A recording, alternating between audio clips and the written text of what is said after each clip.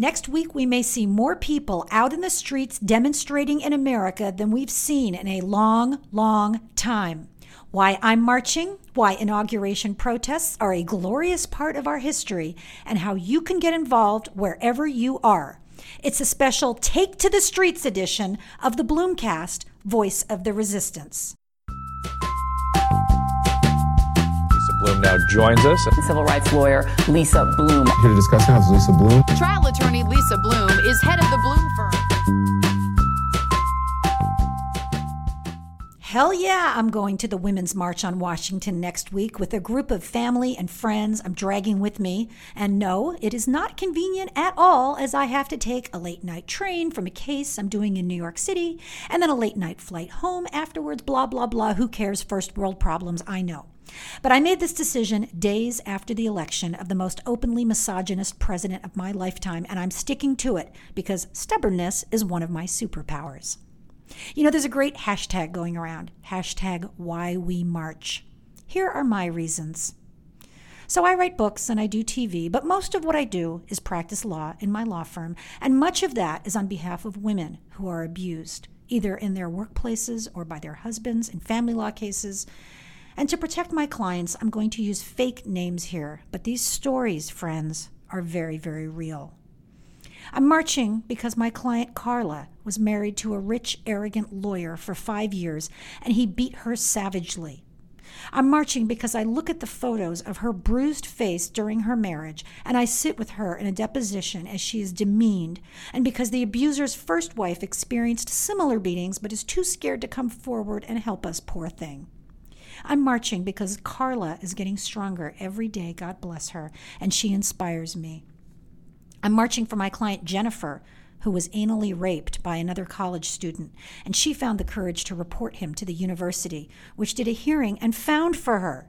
But the police wouldn't go forward with criminal charges. And throughout our case, the rapist's lawyers have belittled her and bullied her family.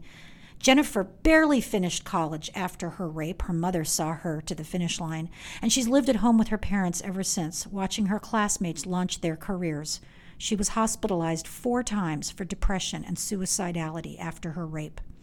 I'm marching for my client Tina, who worked at a company where sexual harassment is the norm, a company that has been sued over and over again, but that still doesn't get it, so we have to make them get it. Like all the other women at this large media company who have brought sexual harassment claims, Tina's career is at a standstill, perhaps over. Tina, a bright, accomplished attorney and journalist, has anxiety attacks and often has to be heavily medicated before she can even work with me on her case. And these are just some of the women that we currently represent. There's a much larger group of women we turn away every day because we can't take their cases. Some are so scared they can only go forward if we can promise them anonymity, or that their mental health histories won't be revealed, or that their family and friends won't find out. And once we file a lawsuit, I can't promise any of that. So a lot of these cases don't even get filed. Well, the Women's March has a wonderful mission statement about intersectionality and reproductive rights and many other important reasons to march. But for me, it's personal. It's about the work I do every day, handing tissues to rape survivors and coaching sexual harassment victims through the process, and talking to therapists who break down the post-traumatic stress and depression that women suffer after this type of abuse. We have made a lot of progress on women's rights, but that's partly true because we started so far back. We are not even close to equal pay for equal work in 2017, and sexual harassment is a major obstacle for working women who still feel terrified to report it almost every time, and generally they are right because retaliation comes swiftly. We are too often treated as sexual playthings for powerful men and cower in fear at the idea of standing up for our rights. And of course, Donald J. Trump, our president-elect, embodies all of that. The man accused of sexual harassment and misconduct by over a dozen women during the campaign, a man who bragged about sexual assault and who attacked his accusers at rallies. 2 young women were in my office a few days ago in a new sexual harassment case where a local billionaire groped and grabbed them on a daily basis in their jobs. "I'm the boss. I can do whatever I want," he said, they tell me. No, you can't. The law means something. A generation ago, women fought for these equality of opportunity laws, the laws guaranteeing our rights to workplaces free of sexual harassment. And it means something. And I'm happy to stand with women and support their enforcement of these laws. But I am disheartened that after 30 years of doing this, young women still go to work and still have to put up with this. You know, in the women's movement, we say the personal is political. And that's because the second-class status of women impacts us in a very personal way. Our very bodies, our sexuality, our relationships, our jobs. I'm marching because women and girls deserve better. And the only way we get there is by standing together and flexing our political muscle together. We need to be loud and strong and brave together on behalf of Carla and Jennifer and Tina and all of the rest.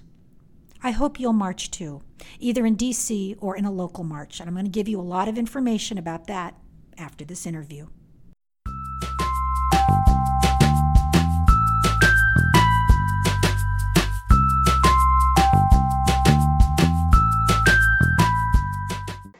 Joining me now is Jim Bendat, author of the book Democracy's Big Day, The Inauguration of Our President, 1789 to 2013. He's been featured as a presidential inauguration historian by all the networks and is a former LA County public defender. Jim, thank you so much for joining me today. Lisa, great to be with you. So, what particularly interested me about you and your fabulous book is a history of protests at the event. You know, many people might think, well, it's very unusual and kind of rude to be protesting at an inauguration. But in fact, it's really not unusual, is it? It's not too unusual, and I think it's always good for democracy when we have people speaking out, and that's what happened particularly at the inaugurations of Richard Nixon and George W. Bush. So what kind of protests were held for those inaugurations? Well, for both of Nixon's, they were largely anti-war protests with the Vietnam War going on. And for Bush, his second inauguration was another anti-war protest. But the first one, in January of 2001, dealt in large measure with the disputed election of 2000, with signs and banners saying, "Hail to the thief," "Selected, not elected," Gore by 500,000, Bush by 1, referring to the U.S. Supreme Court decision, that sort of thing. Well, who could forget? Really. And I was there in D.C.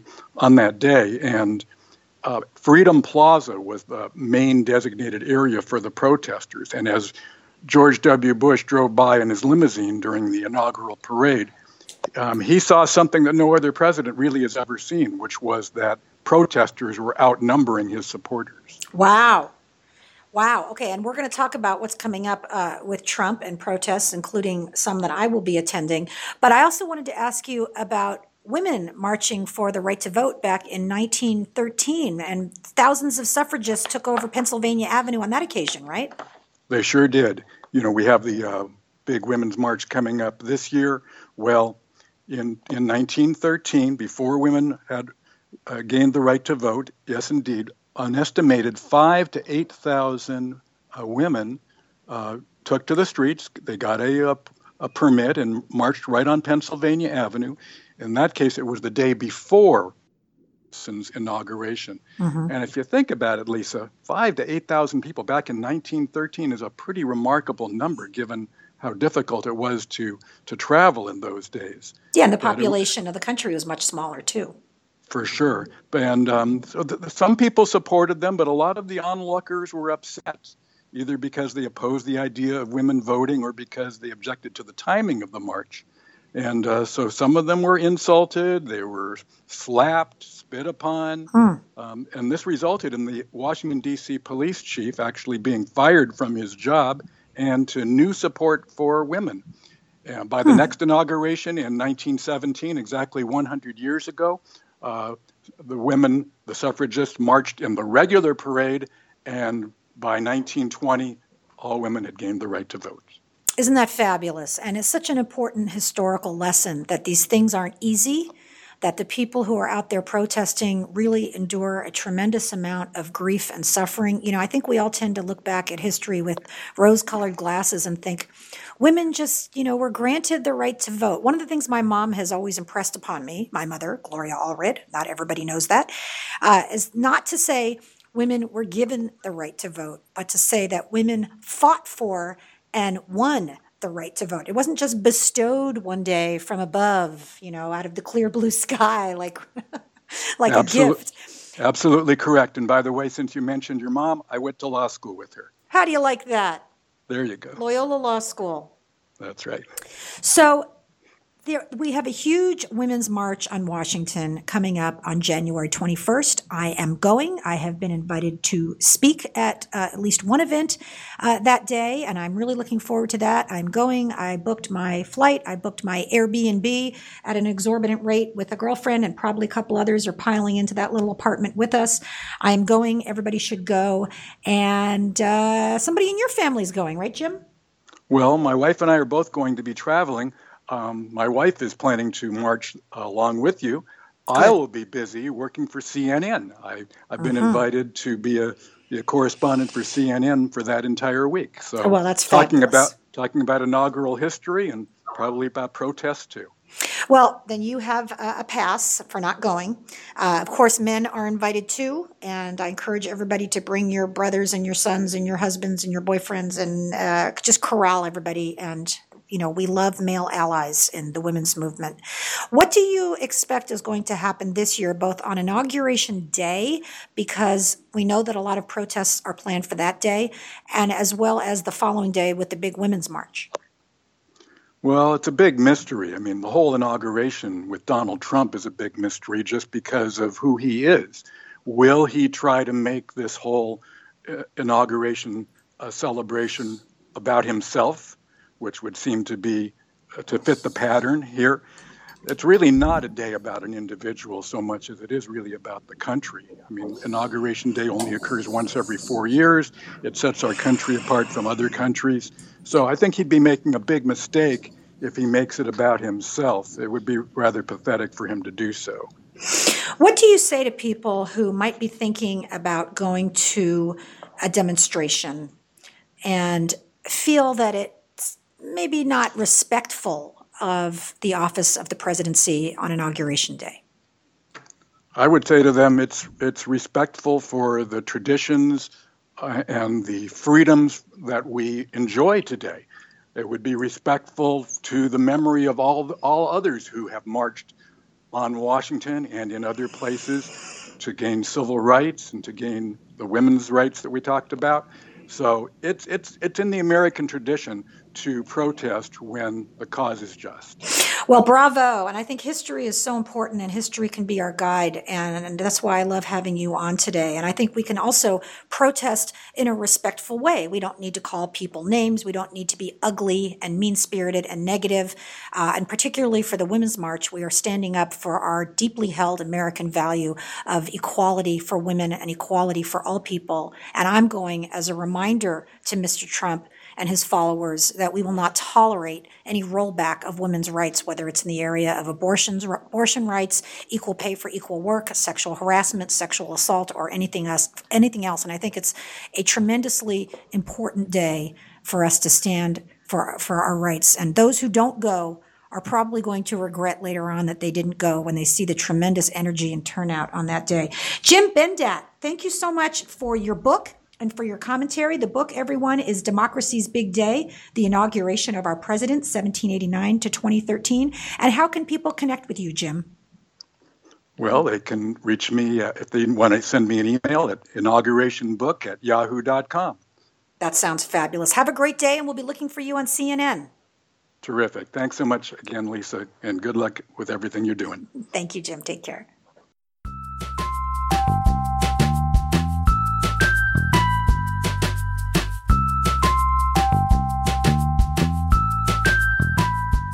So lace up your comfiest walking shoes, pack a water bottle and snacks, grab a friend or 2 or 20, and get out there and exercise your First Amendment rights.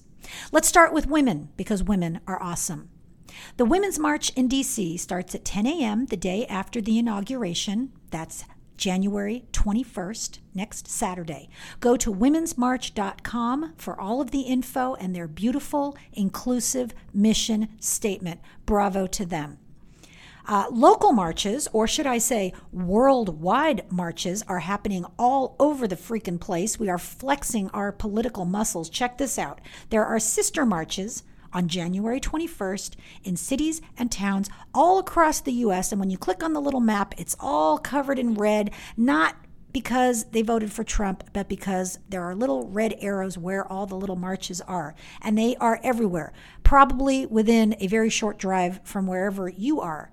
There are marches in Kanab, Utah, Boise, Idaho, Beaumont, Texas, and just about everywhere all over the U.S. Go to womensmarch.com/sister.